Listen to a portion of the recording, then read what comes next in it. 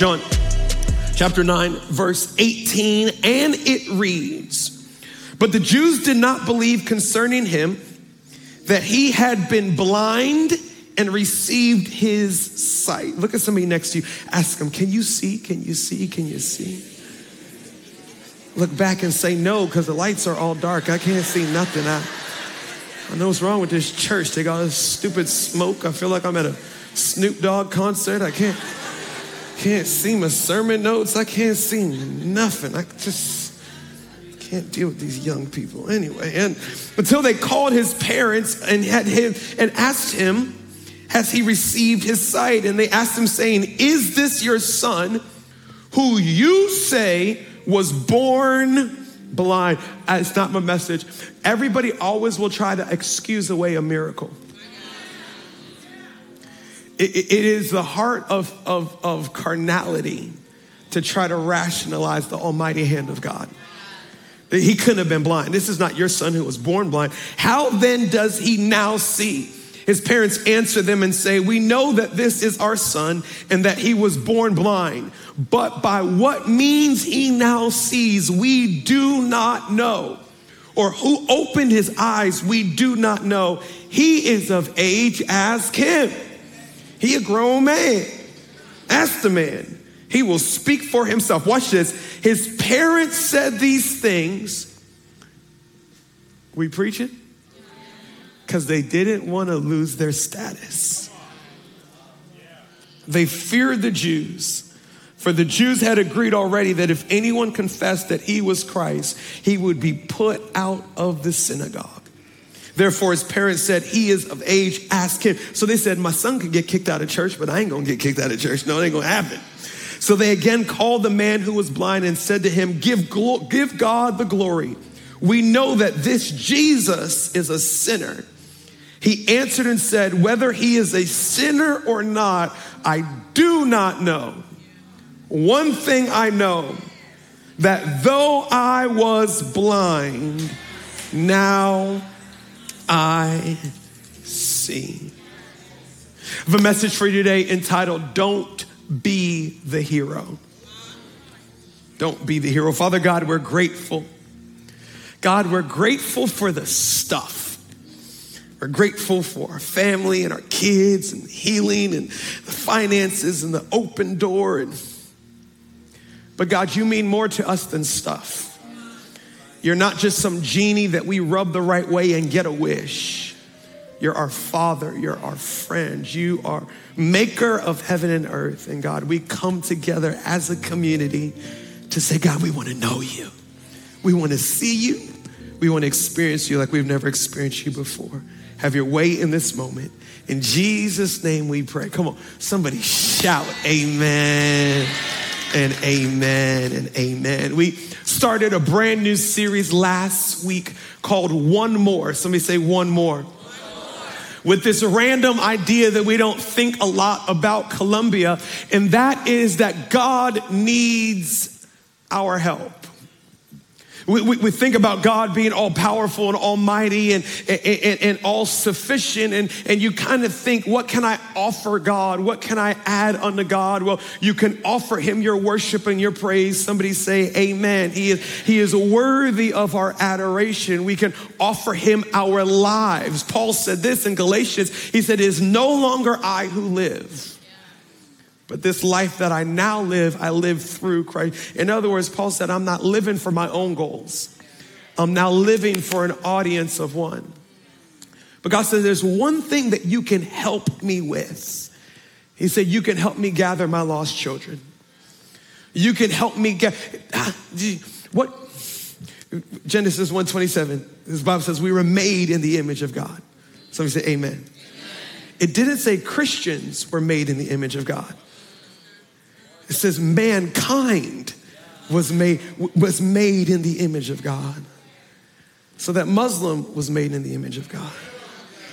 That atheist was made in the image of God. That I don't know what I believe was made in the image of God. And God says, I've got some kids out there that are bearing my image, but they don't know who their father is. And I need a sibling to run and tell them he's not mad at you. He doesn't hate you. He's not disgusted with you. He's not embarrassed by you. He shed his blood for you. God says, will you help me find? Think about if you had a kid that was lost. The only two things you would do is eat enough to not die and search for that kid. Matter of fact, you would pick your relationships based on who helped you look for your lost kids. Any friends that said they didn't have enough time to help you find your lost kids were no longer like, we ain't cool? No, we ain't cool. Because I've got a kid that's lost, and that's all that matters right now. Here's the thought that I want to unpack today, though. For so many people, when it comes to sharing our faith with other people, when it comes to going to people who do not know God the way that there's an intimidation. There's a, what if I don't know what to say? What if they ask me a question and I don't know the answer to that question? What if they ask me about this gospel or about this or that? Or what if they ask me to prove that God is real? I'm not quite sure. I don't want to be pushy. I don't want to be overbearing. Don't raise your hand. You ever been concerned about being considered that like super spiritual Bible thumper? You're like, I don't want to be that person at work that always talking about Jesus and a demon under every bush and the world is coming to an end. And you just kind of sound like a doomsday prepper who collects canned sodas and has a whole bunker in your basement. That's just not a good look. In our passage in John chapter 9, we come across this story where this young man was born blind. And he came to Jesus and asked Jesus if he can heal him. And there's so much in scripture. The disciples asked Jesus, who sinned that this young man was born blind? Was it his parents who sinned, or did he sin? First of all, how is an embryo going to sin enough? One of the things about humanity is it always wants to ascribe blame. And can I help you out here? There's only three people to blame. You either blame God, you either blame yourself, or you blame somebody else. Whose fault is this that I'm in this? Who sinned? And look what Jesus said. He said, nobody sinned. He said, this didn't just happen he said, this happened because we live in a broken world. And in a broken world, things break. But Jesus said, here's an opportunity for me to prove to the world who I am and why I came. I am going to heal this. Anybody would love a touch from God, a healing from God, an encounter with God. Sometimes he said, I want to know you. And then God mess around and do something like, could you imagine being blind? You can't see it coming.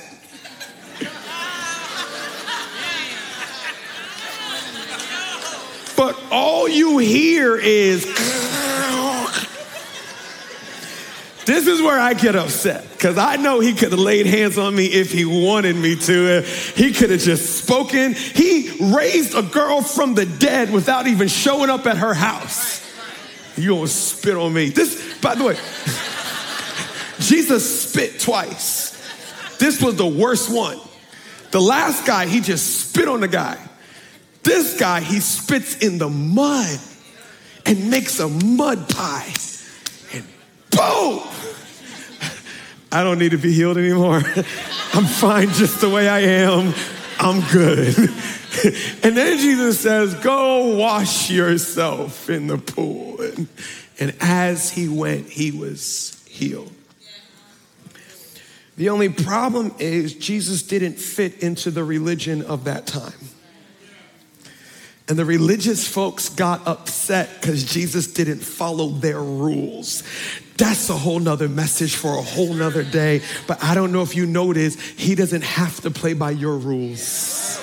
He's not playing the same game that we're playing. He can heal in a parking lot. He can heal at a CVS. He can heal on a random Friday. He doesn't need a catalyst. He doesn't need a Sunday morning. And he definitely doesn't need a pastor in their room for healing to take place. He said, I just need just a mustard seed of faith. Somebody that can believe I can do what I said I can do and watch me move. So they got all upset and they said, this is unacceptable. He healed on the Sabbath and we've got to figure this out. They call his parents and they said, tell the truth. Your son was faking these 33 years. He wasn't really blind. Okay, yeah, that's possible. He's faking for 33. Then how did he get? And because they were so afraid, if you got kicked out of the synagogue, nobody would do business with you. You couldn't get a mortgage. You couldn't get a job. You couldn't sell anything for you. You were an outcast of society. And they said, losing our social status is not worth testifying to the goodness of God. Ask my son. And they corner him and he finally says, I don't know who this man is, but here's what I do know. Yesterday, I couldn't see. And today, I'm looking at your ugly mug. And I kind of wish I still couldn't see. Once I was blind, now I can see. Over the next few minutes that we have together, I'm going to try to take away the intimidation of how do I share the hope and the joy and the freedom that I have in Christ with other people. First thought is this, write this down. Start with your real story. Sometimes just the sermon point preaches, because there's the story and then there's the real story.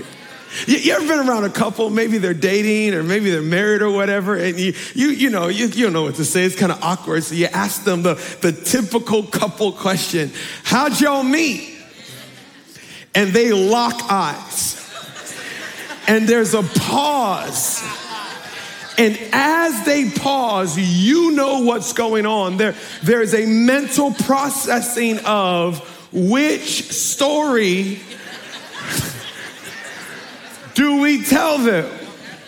Because there's the Olivia Pope story that we have manufactured for the world, and then there's what actually went down. You asked me and Pastor Zai how we met, how we started dating. There's two stories. There's her story, and then there's the truth. She's not here preaching and she's not on the calendar, so she can't even clean this up. But you ask her what our first date was, and I keep on telling her she's a pastor, she's a woman of God. She can't keep lying to the people, but the truth is just not in her. She'll say, the first date we went on, he gave me 15 minutes notice. We were at a church service, and after the service, he asked me out and said, hey, let's go somewhere. The only place that was open was Double T Diner on Route 40.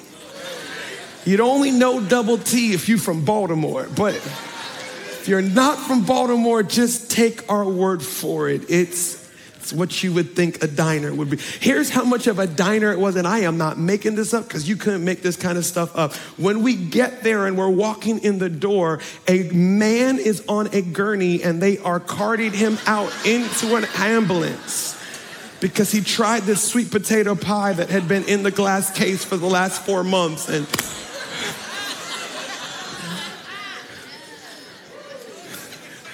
we go and we sit down. I order food. She orders food. She's nervous. I'm nervous. We do the little small talk deal. And then I look across the table and I said, well, we've been friends for a while and I've been noticing you noticed me. And I was thinking. And when I said I was thinking, I took a glass of water and I took a sip of water.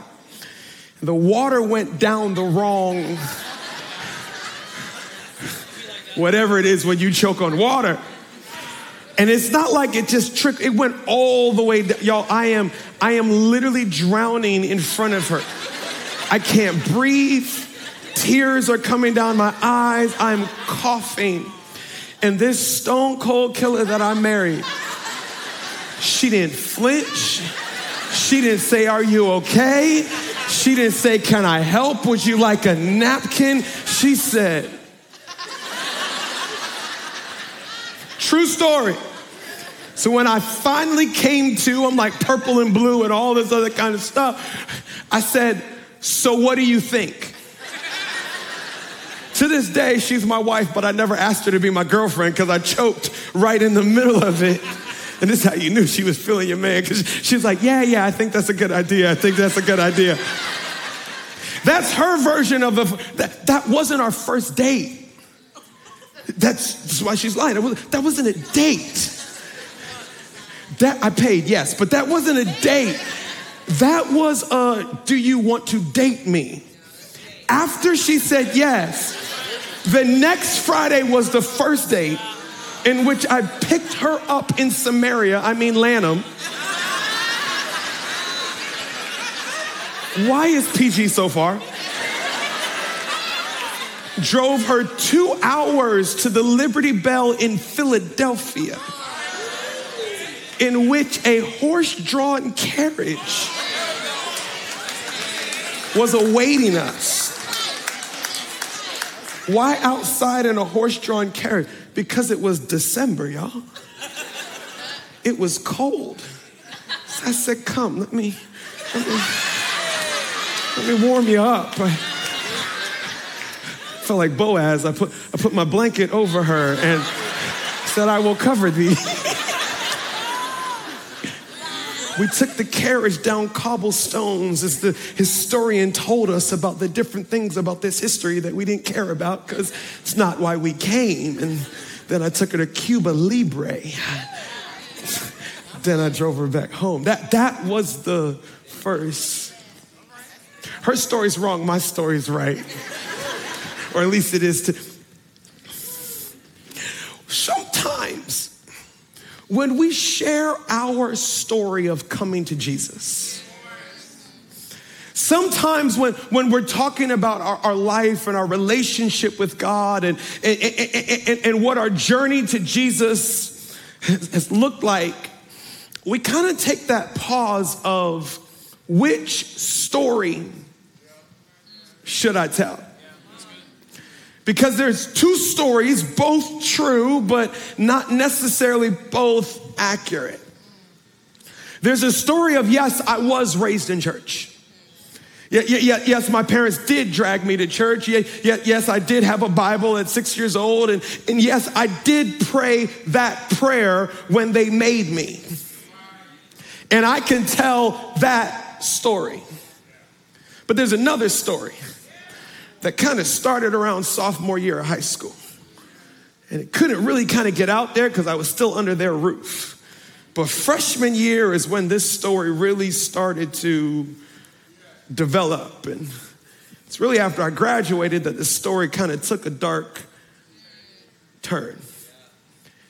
And if I were to tell this story for real, it's not until about 27, 28 where my faith became real to me. If you had asked me when I was a Christian, I would have told you my whole life.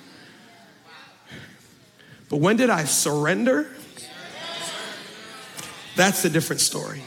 Acts chapter 1 verse 8 says this, "But you shall receive power when the Holy Spirit has come upon you, and you shall be witnesses." Somebody say witnesses. Witnesses to me in Jerusalem and in all of Judea and Samaria and to the end of the earth. God says, I'm going to give you my power. I'm going to give you the Holy Spirit. And by the way, do you know what the evidence of the infilling of the Holy Spirit is? Tongues, prophecy, Holy Ghost, falling, laughing. Here's what the Bible says, boldness. It says, and a boldness will come on. I need you to be a bold witness. You know what a witness is? A witness is someone that simply says what they've experienced, what they saw. You get in a car accident, you're looking for a witness to tell the judge, it wasn't my fault. They ran the red. And when a witness comes, they sit down in the chair, and then the sheriff comes over with the Holy Bible, and they put one hand on the Bible, and they put one hand up, and they say, I swear to tell the truth, the whole truth, and nothing but the truth. Oh, stop. I'm sorry, y'all.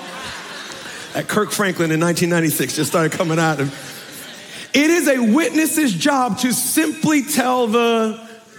You know what happens when a witness doesn't tell the truth? They go to jail.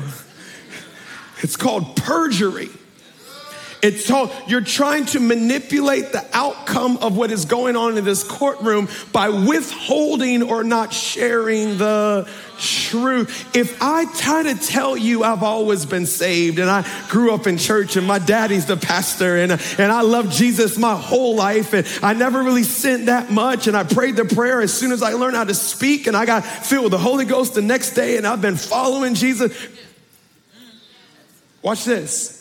It makes me the hero of my own story.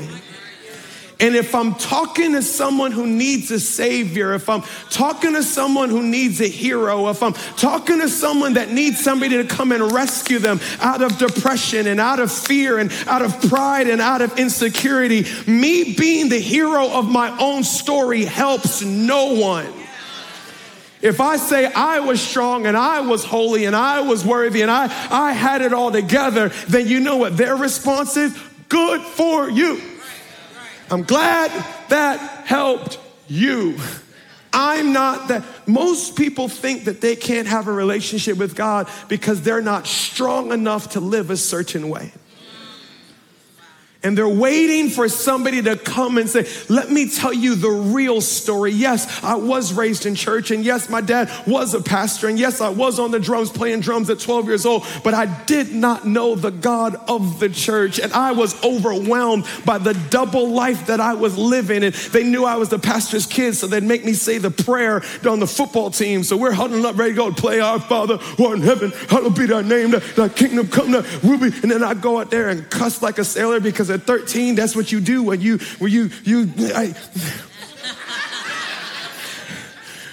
know you got no business cussing when you can't even put it in a sentence right.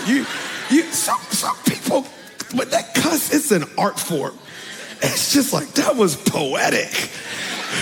And then some people, it's just like, that's not who you are. True story. I remember being in my room as a teenager and being so overwhelmed with the duplicity of my life. I remember portraying one thing to the church and my parents and knowing that I was something else. And I remember coming to the point where I said, I can't do this anymore. I remember the prayer that I prayed. I said, God, if you're real, I don't know why he ain't kill me right then. My dad is finding out right now that I wasn't saved when he thought I was saved. Y'all pray for me. It's going to be a long day after I get out of church. God, if you're real, prove yourself to me and I'll serve you for the rest of my life. But God, if you're not real, I thought it was funny. As soon as I turned 18, because my dad would kill me if I wasn't in church every Sunday. As soon as I move out, I ain't never coming back to church. And I remember I didn't get saved in the church. I didn't get saved walking an altar. I didn't get saved in a connect. I got saved in my room. I remember literally feeling guilt and shame fall off of my shoulder. I remember feeling a peace sweep in. I remember God proving himself to me in that moment. Romans chapter 10 verse 15 says this, how will anyone go and tell them without being sent? That is why the scripture says, how beautiful are the feet. The Romans were sneakerheads. How beautiful are the feet of messengers, watch this, who bring good Can I say something real kind of controversial? Don't take it. If the Bible was enough to get saved, everybody who opens a drawer at a hotel would be a Christian. God says they need to hear the good news through your feet. What do your feet represent? Your feet represent what you've walked through, what you've experienced. What's your story, and how does the good news tie into your story? Maybe your story is not that your dad was a pastor and you grew up in church. Maybe your story is nobody in my house went to church, and I kind of just grew up, kind of just whatever it is. And I found myself in a dark place, and then somebody at work invited me to church, and I walked in the room kind of feeling they were going to judge me and not quite sure what was going to happen. And without even realizing it, tears were streaming down my face, but it's the first time I ever cried, and it felt like a peaceful cry instead of a cry of anguish. And I encountered this Jesus that they were talking. And if I'd be honest with you, I didn't get saved the first Sunday that I came. I prayed the prayer the fourth Sunday that I came. And if I'd be honest with you, I didn't stop drinking until 3 years after that. And it is your story that paints a picture of the hope of Jesus that people can connect to. By the way, you know that's how Jesus won you, right? John chapter 1, verse 14, and the word became flesh. Jesus said, if I stay up here and say, hey, y'all, get your act together and come up here, they'll never make it. He said, I've got to put on humanity. I've got to put on their experience and go down to where they are, not changing the fact that I'm God, but walking in their shoes so that they can see hope in me. Hebrews 4:15 says this, we don't have a high priest who's out of touch with our reality. He's been through weakness and testing, experienced it all, but the sin. So let's walk right up to him and get what he's so ready to give us. Take the mercy, accept the help. We don't have a priest who's out of touch with our reality, but we have a church that may be out of touch with reality.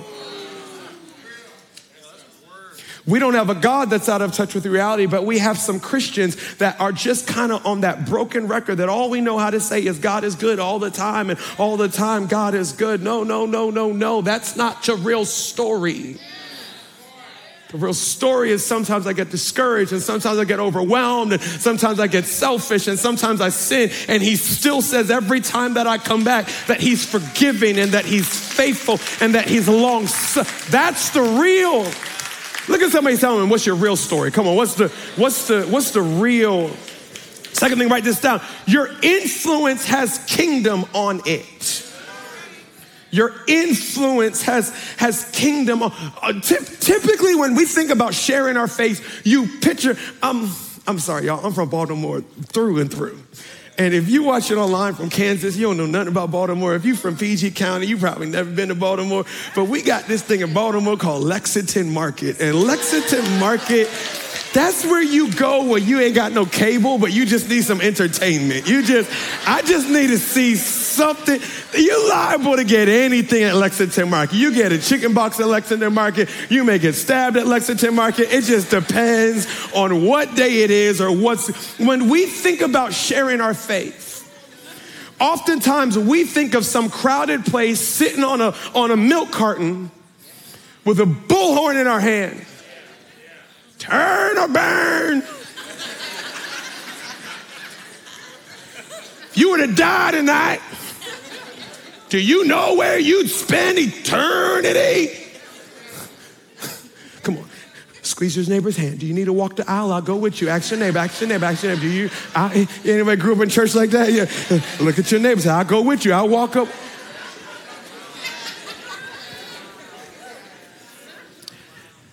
Not saying people don't get saved that way. Can I say something crazy? But that kind of witnessing doesn't take any boldness, because I'll never see that person again. They brought the parents and they said, tell the truth. He's not the Messiah. He's not the King of Kings and the Lord of Lords. He's a fraud. He's a liar. What happened to your son? And they did the same pause that we do when we're trying to figure out what story to tell. But their pause was more of a calculation of what do I have to lose? Well, if I say that our son was blind and he was healed, they may kick us out the synagogue. And if they kick us out the synagogue, I won't get that promotion. They're going to look at me funny. They're going to label me as that Bible thumper. They're going to say, oh, you're extra. Oh, you think you're better than us now just because you got some Jesus on your life or whatever. Maybe. They were missing the fact that maybe God put them there in that space, in that room, in that moment, as he told Esther, for such a time as the Bible says this in 2 Corinthians chapter 9, verse 11, you will be made rich. Somebody say amen. Listen, if you don't want to say amen, that's a good place to say amen. That's, Pastor, I don't even know where you're going with this, but amen. What does amen mean? Let it be unto me according to your word. Let's try this again. You will be made rich. Amen. In every way, so that you can be generous in every way. Such generosity produces thanksgiving to God through us. God says, I'm going to give you more than enough so that you can give it away. And watch this. When you give it away, people are going to ask you why. And when they ask you why, don't you dare take credit. Point to Jesus. Now, here's what we think. We think rich, money, generous, poor. Got it.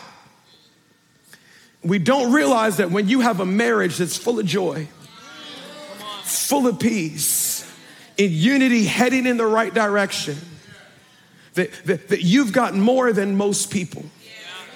And as you're sitting in that barber chair getting your shape up, he hangs up with his old lady.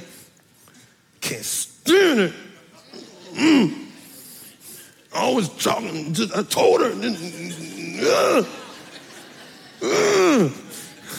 Ladies, that does not happen at barbershops. This is completely figurative. This has never happened before.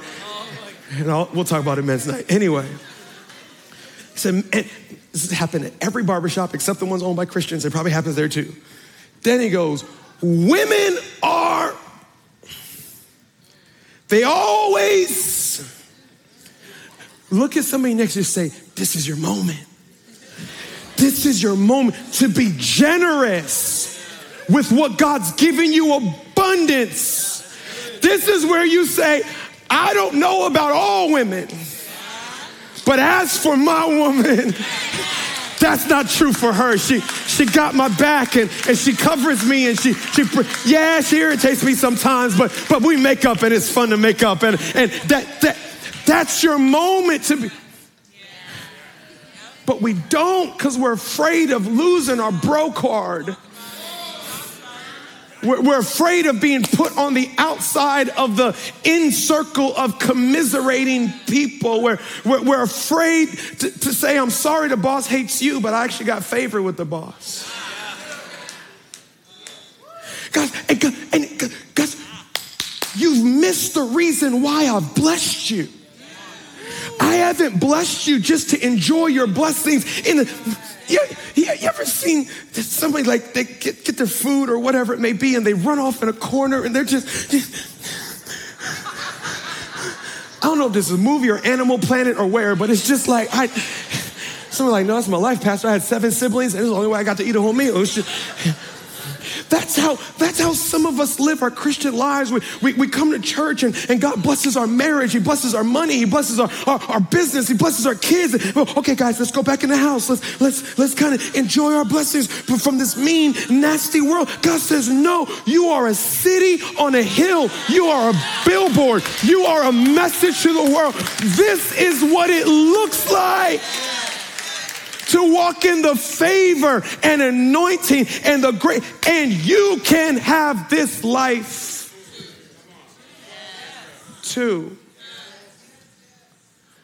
So your work ethic at your place of employment, does it send the message that God is great? Or does it send the message of I do just enough to not get fired? Come on now. How you talk about your kids, how you talk about your spouse, how you support your friends in seasons that they can't support you, how you live your, does it send I'm different. I didn't say I'm better, I just said I'm different. I didn't say I'm more important, I just said I'm different. It's different. I'm not the same as you. I'm not better. I'm not above. I'm not looking down. I'm just different. Esther chapter 4 verse 14 says this: if you remain completely silent, relief and deliverance will arise from another place. But you and your father's house will perish. Yet who knows whether you became partner of that firm, whether that's the place that you got placed for your residency, whether this is the client that hired you to be their real, who knows if that teacher called you in to have a parent-teacher meeting with your, for such a time. Your influence is not just yours. It's for his kingdom. Last thing is this, write this down. Look for God moments and ripe fruit. What if they ask me a question I can't answer, Pastor? Like, what if they ask me, how do you know Jesus is the only way? Why can't it be Allah or Buddha or Confucius or some, don't all roads lead to heaven? No, they don't. There is no other name under heaven given to men by which we must be saved. Hold on, don't clap yet. On my stage, like, say yes. Can I tell you why? Because no other deity, which are not real, but even claimed to be able to remove sin.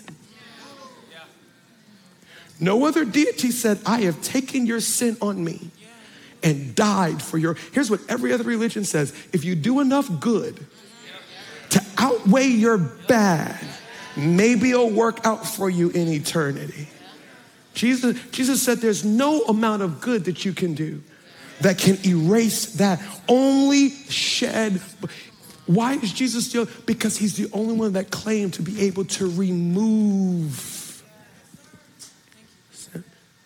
He's the only one who gave his life. Well, I'm just, how do you know heaven and hell are real?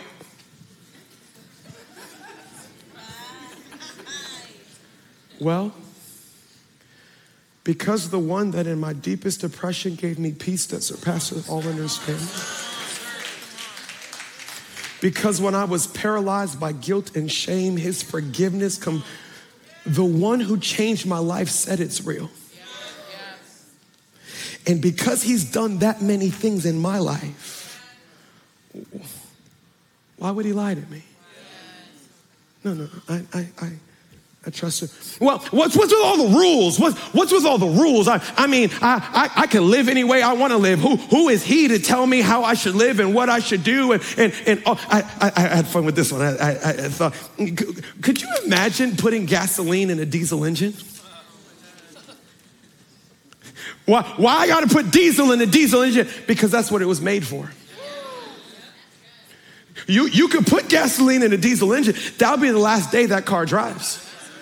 Because that car wasn't made to drive on that fuel.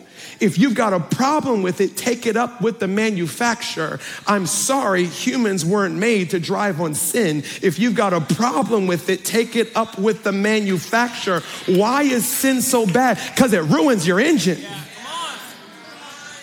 Leaves you stalled in a ditch. Come on, look at it. Don't end up in a roadside ditch.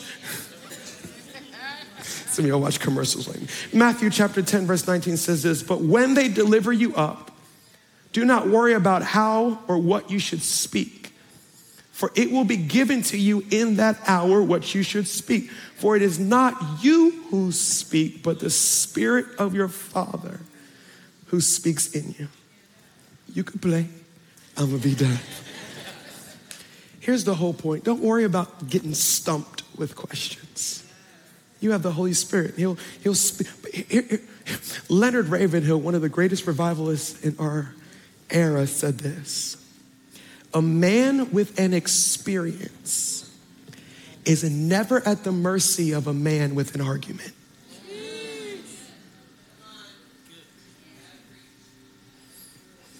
How do you know? Once I was blind, and now I can see. Yeah, but is he really God?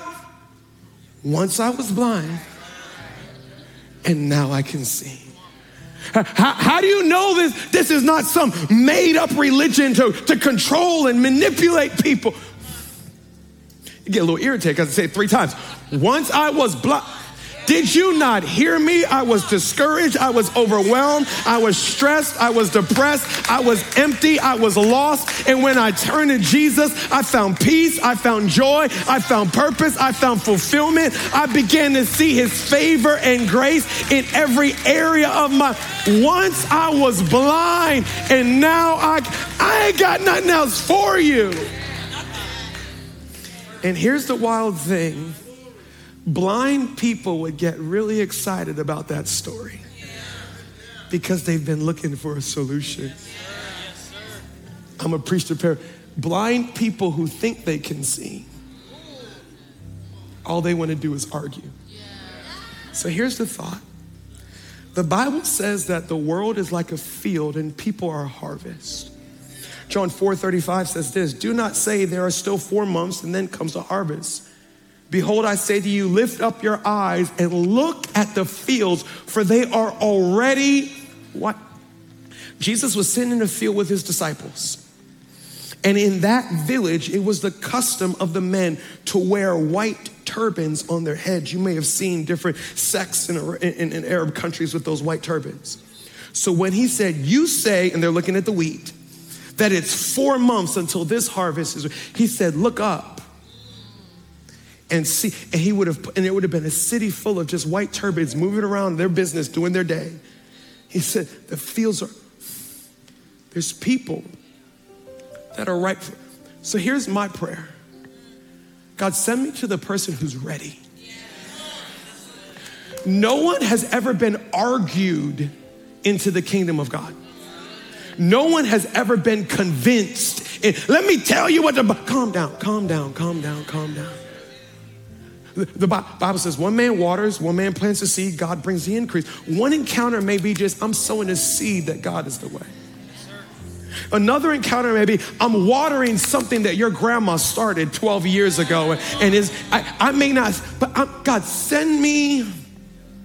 I remember I was in college and I had this roommate, and he was just having his good old college time, drunk every weekend, having a good time. And he figured out after he invited me to 4 parties and I didn't come that I was different. Why don't you come to these parties? And I'm like, well, I'm the youth pastor at my church and I can't get drunk because that gets me fired. And not just that, I actually love Jesus and I don't live like that. And I remember we were sitting in our room one day and he said, Stephen, what are you doing? He said, Stephen, this is you and this is life passing you by. Like he had all hand signals. You're missing out on life. I'm like, that's fine, I'm good. You want to come to church with me? Nope, don't do church, that's fine. And I loved him, never judged him, did my own thing. One day I walk in the room, he's sitting on the couch. And I said, Stephen, how do you know God's real? And there was a different tone in his voice. And I said, well, because I did what the Bible told me to do and I got the results that it said I would get. I cast my cares upon him and he responds by giving me the peace that surpasses all understanding. And he knew my story with my mom battling cancer and all this other good stuff. And he goes, I need God. And I said, what happened? He said, my mom just got diagnosed with cancer. I said, all of a sudden, everything that I relied on seems like I can't rely on it anymore. I'm ready for your God. I ain't had to argue. I ain't had to convince. I didn't have to walk through, well, here's how Confucius is wrong, and here's Jesus that takes every burden and responds with mercy and grace. He said, I want that, Jesus. Here's my prayer. God, I'm gonna use my story. God, I'm gonna use my influence. But God, send me a ripe harvest. Send me to people that are saying, what must I do to be saved? Father God, we're grateful. God, we're thankful for it. God, for the fact that you sent somebody to find us. It might have been a parent, a sibling, a coworker, a friend. It might have been some random mailer in the mail. But God, in that moment when we were blind, you stepped in and you gave us the ability to see. And God, I'm praying over every single person under the sound of my voice. God, that you would fill us with the Holy Ghost. That we would have boldness to live our faith out loud. Right where you're sitting, can you pray this prayer with me? Say, Holy Spirit, what are you saying to me? And just give God a moment to make this time, make this message personal to you.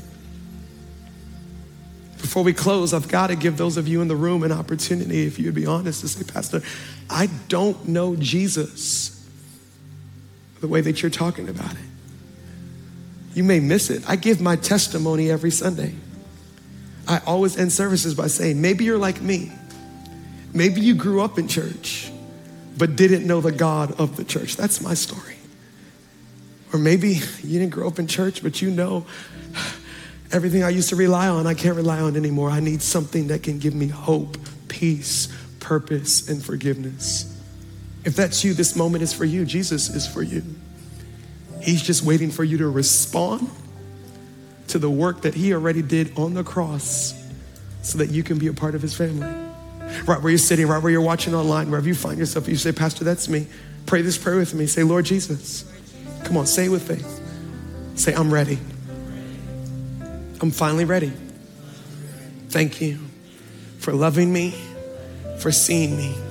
Thank you for dying on the cross, for shedding your blood for my sin, for my mistakes. I surrender. I give you all of me. Be my Lord, be my Savior. In Jesus' name, amen and amen and amen. Come on. Can you celebrate for every single person that just made the greatest decision ever?